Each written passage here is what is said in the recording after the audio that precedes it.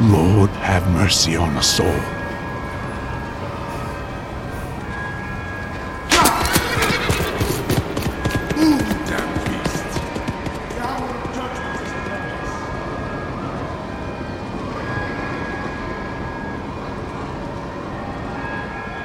On the frigid, blustery night of December 16th, 1835, the worst fire in New York City history sweeps through Manhattan.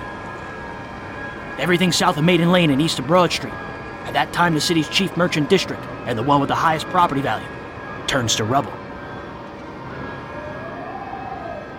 The fire causes the modern equivalent of $500 million in damages, and the official investigation finds an exploded gas pipe near a lit coal stove in the offices of Comstock and Andrews to be the culprit. No public blame is ever assigned. But what if New York's greatest accidental fire was no accident?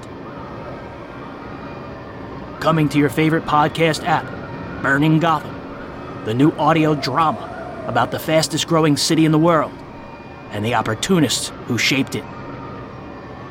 To find out more, please subscribe to this audio feed or go to burninggotham.com.